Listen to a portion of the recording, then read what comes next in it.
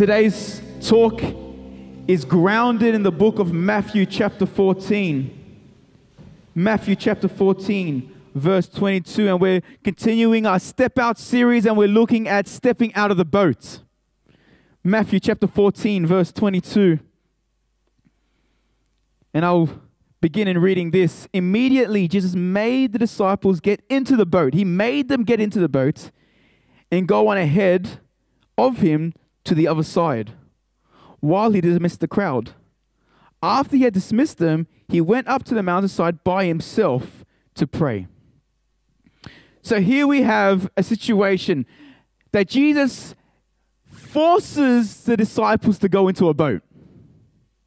Matthew, Mark, and Luke don't tell us exactly why he does this, but John does. John gives us a glimpse as to why he sends them and forces them into the boat. And John informs us that after he had fed the 5,000, after they were fed, after he performed this amazing miracle, the crowd saw this and were amazed. They saw that this was no ordinary man and they had powers, and it says, surely this is the Messiah. And John in his language says the crowd were trying to force Jesus into becoming their king. That the king that was to usher in the reinstation of the Jewish people. The king that was meant to bring the Jewish people back to the top and overpower the Romans, overpower their oppressors. They saw Jesus perform these miracles, and John is intentional with his language and saying they were going to force Jesus to become that king, that powerful king that was going to usher in the new age of the Jewish people.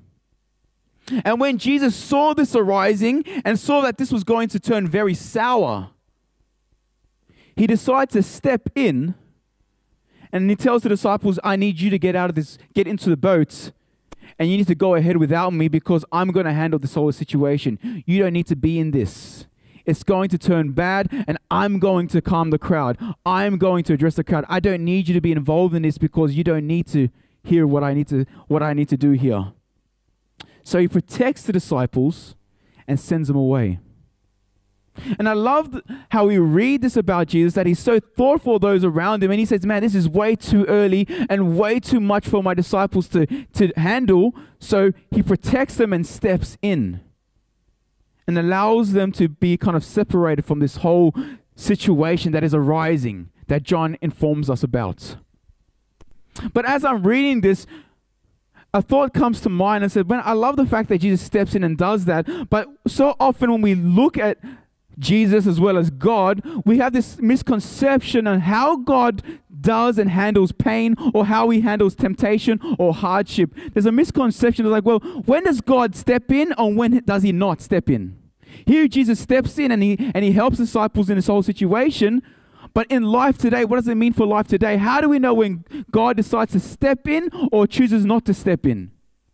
When does he intervene or does he not intervene? And this misconception is made, and a lot of this misconception is made in this book of 1 Corinthians. Can I go to my next slide?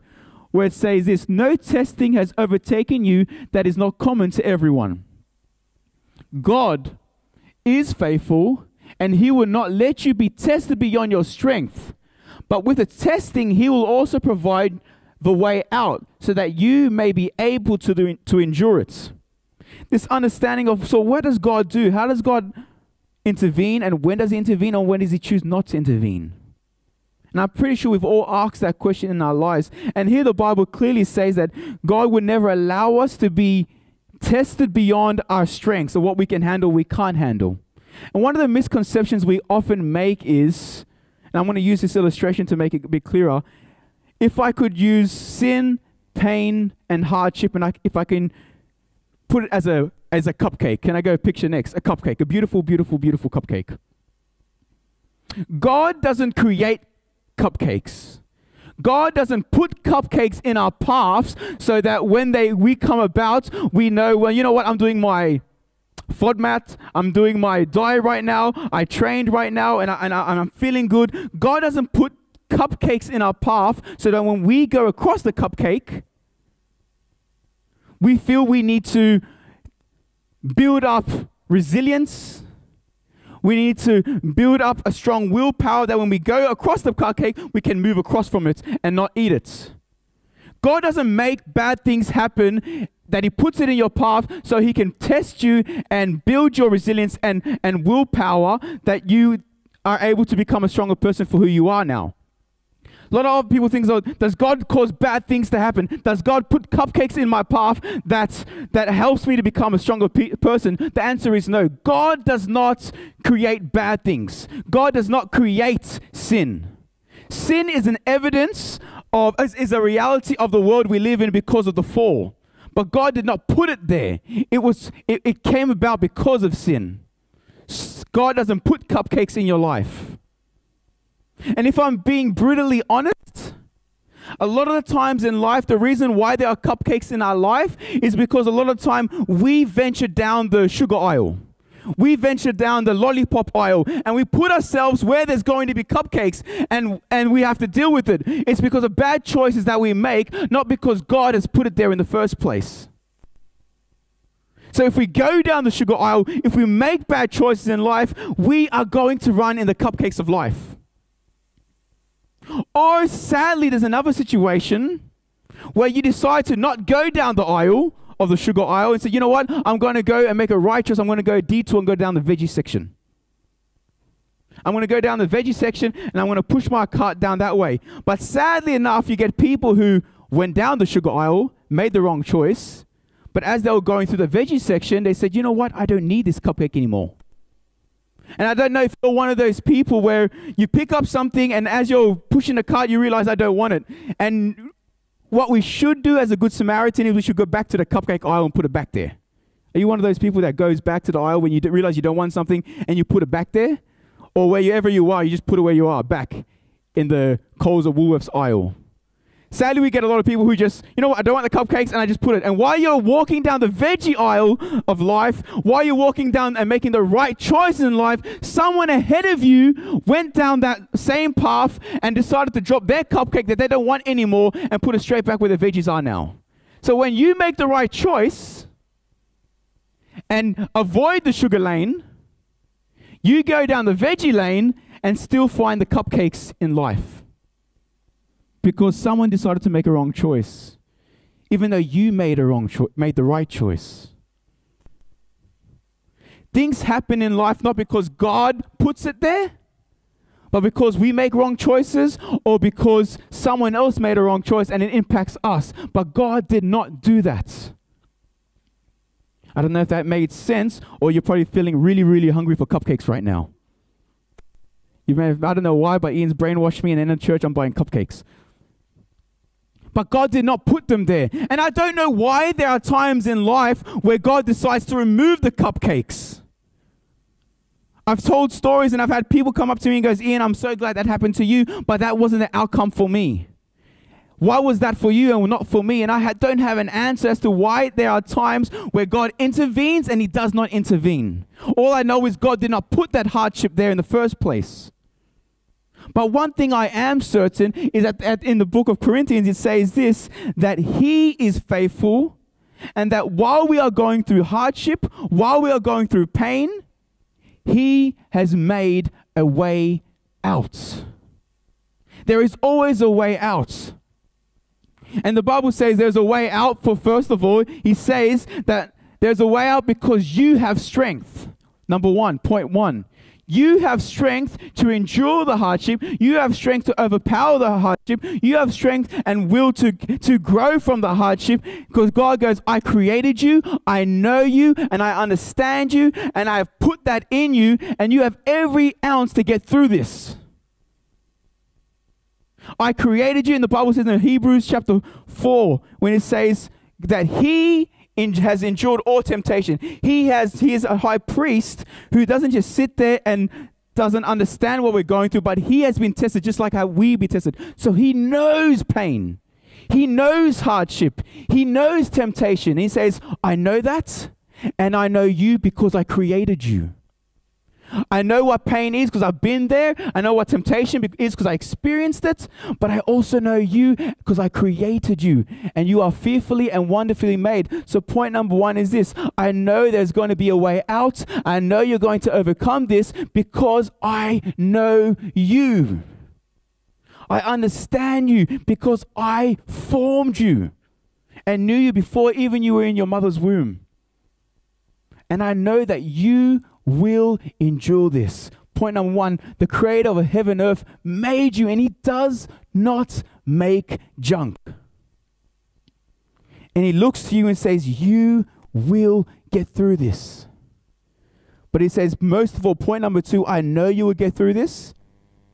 Point number two, I know you'll get through this. We've got to continue reading to find out what is point number two. How does God know we will get through this? We'll continue reading. In Matthew chapter 14, we pick up. Later that night, he was there alone. Have I got the right slide? Next slide. Okay. Later night, we're going to read from the... He was there alone, and the boat was already a considerable distance from the land, buffed by the waves because the wind was against it. Shortly before dawn, Jesus went out to them, walking on the lake. When the disciples saw him walking on the lake, they were terrified. It's a ghost, they said, crying out in fear. So Jesus encourages and forces the disciples to be on their own, and they go out into the boat. After he calms the crowd and deals with it, the Bible says he goes into the mountaintops and he spends time with the Father. And as he's spending time with the Father in prayer and in meditation and in connection with his, it goes for at least 6 to 8 hours, we find out in the commentaries. It was around 3 o'clock at night, the darkest time of the night. And as Jesus is spending time with his Father, around 3 o'clock, as the disciples were out in the boat, he looks out and he sees that the wind and the waves are building up, and he sees the disciples in their hour of need. He sees and sees that they're in trouble. And the Bible says he immediately leaves the mountaintop. He goes down from the mountain and he goes rushing over to where the disciples are. And he meets the water, and the Bible kind of just continues writing it like it's nothing. And the Bible says that he decides to walk on water. And when you're reading it, like the way it's written, it's like it's nothing to him. It's like, of course he's going to do that. There was no other option for him to do that. And he walks on water to get to where the disciples are. So point number two is this. How do I know you're going to make it through this hardship? How do I know you're going to make it through the trials? First of all, it says God made you and created you, and he goes, I know you and you can make it through this. Second point is this. He says, I will be with you. That whenever a matter comes or arises or surfaces in your life, there is nothing that will separate you from me, and I will immediately go to you, and even gravity will not be able to stop me from getting to you. If there's waters, if there's mountains, if there's a universe, if there's an obstacle, it does not matter. I am going to force my way to you because there's nothing that can come between you and me. How do I know you're going to make it through this? How do I know that this night will eventually turn into a day? Because the Bible says God promises to be with you. And the creator of heaven and earth, the creator of the wind and the waves, the man who walks on water will stop at no length to make sure that you know that he is with you. This is how I know you can endure and push on, because God says you are wonderfully and fearfully made and you have the ability to get through. But most of all, this same God who writes gravity and overrides it, this same God who raises people from the dead, this same God who looks at the sick and heals them instantaneously, this same God who promises this in the Bible is with you. And this is why I love what St. Augustine writes when he was writing the commentary on the boat. He says, Christians, why are you afraid? That's all he writes on that commentary. Christians, why are you afraid? Do you not know that this God that promises to be with you is with you. And the man who says, peace be still to the waves, and the waves became still, that God is with you. So why are you afraid? I remember as a kid, me and my brother were always put in charge of looking after my baby sister. There's like a 14-year gap between us. And I remember one time we were at the pools, and my dad told me and my brother, say, Eric, Jan, I need you to look after Christelle. She's playing around the pool, and just make sure that you keep your eye on her at all times, that she doesn't fall into the pool. And I was like, Dad, don't worry, we look after her, it's all good. So Dad went out, I think he went to get something to eat, and me and Eric were looking after Christelle. And I don't know what happened. Maybe a cupcake came by and I got distracted.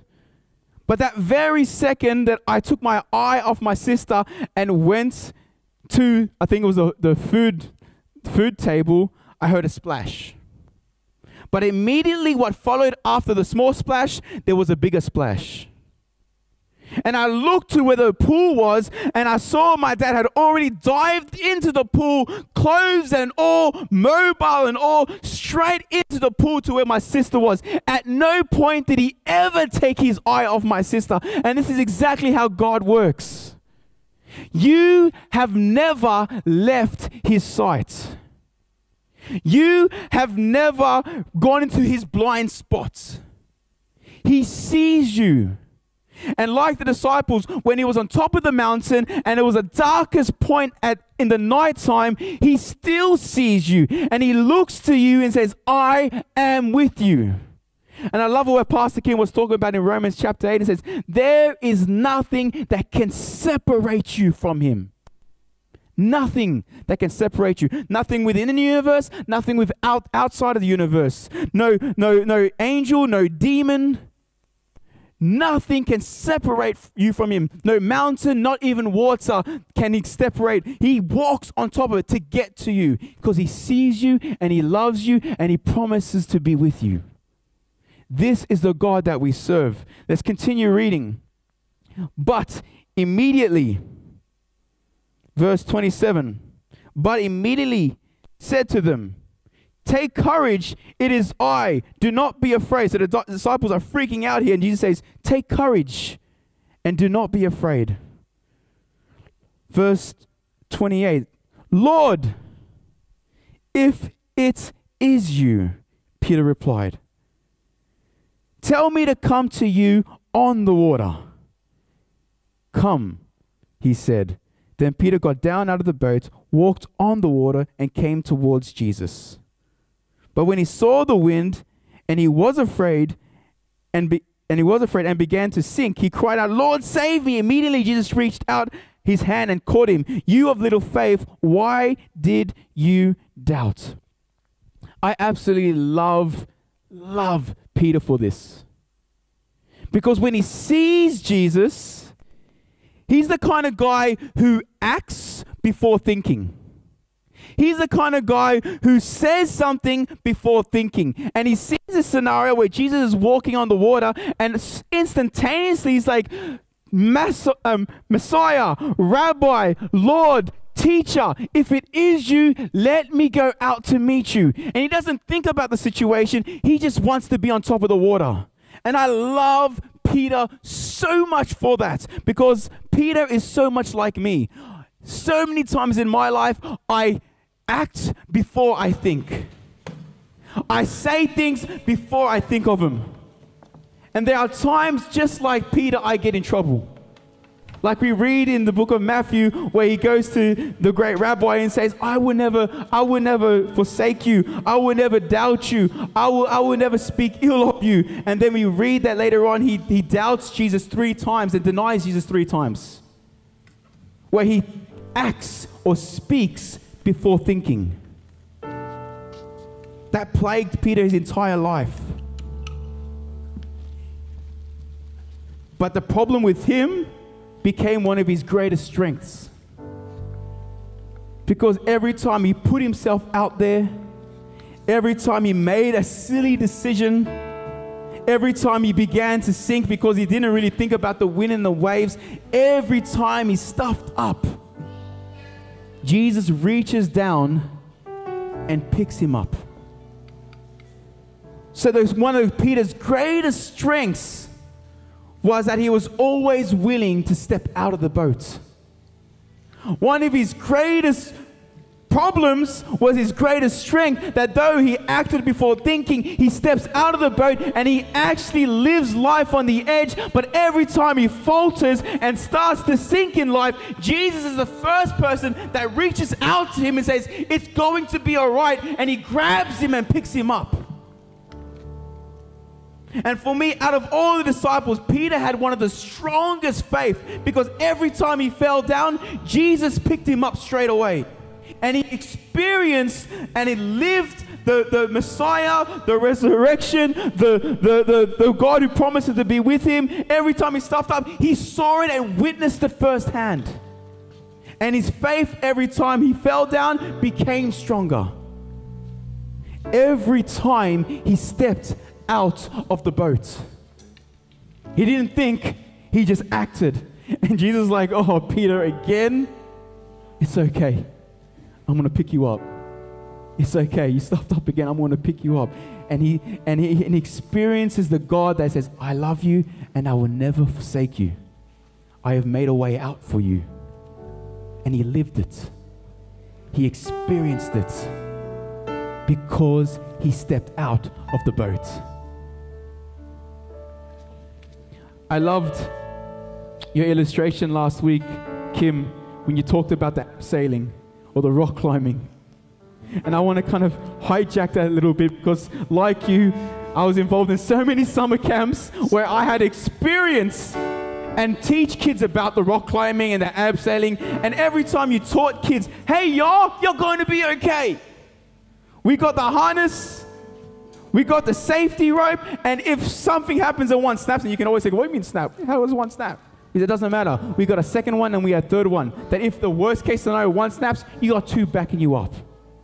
And how many times you explain it to them, there's always a little bit of doubt in the back of their minds. That when they start climbing up the leap of faith, when they start climbing up the mountain, you can see they're shaking. Every so often you get one of those freak kids like Caleb or Jesse, they just run up there and jump without a rope. They just don't care. They have lived life fearlessly. But 99% of the time, most kids, for the first time they go rock climbing or abseiling, they're freaking out. But when they get to the top, and you can see that their legs are shaking, you can see that on their foreheads that they're sweating buckets. But when they jump off and experience for themselves, hey, what Pastor Kim was saying, what Leighton was saying, what Mum and Dad was saying, what the pastor was saying, these ropes have got our back. And you can see from the first time they jump off and experience the safety that we've mentioned them time and time again, that nothing is going to happen, that they're going to be all right. The second time they go, the third time they go, the fourth time they go, they're like, you know what? I'm safe. But you never get to experience the rope unless you step out.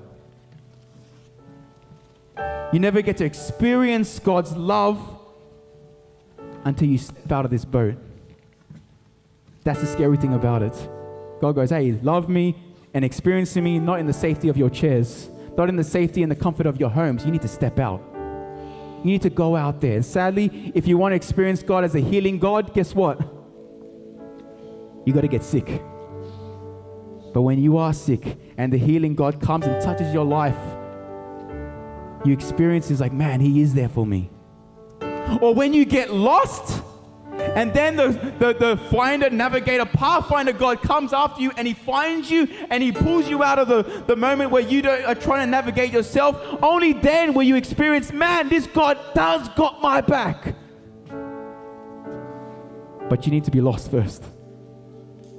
And I've been in this third situation where you're broke. You got no money, but every time you look in the bank, you realize that it's just enough for you to get by. The provider God says, I clothe the lilies and I feed the birds. How much more do I care for you? I will be with you. Before you experience all that, I'm telling you, church, you have to step out of the boat. You can't experience Him from the comfort of your homes. You can't experience Him from the comfort of the couch. So, I'm just going to sit back here and just observe. God goes, no. I need you to step out. Get out. And live life and experience that I will get you through this situation, just as I promised you. Step out, step out, step out. And I promise you, God will never falter, fail, or let you down. He is true to the core. God bless, church.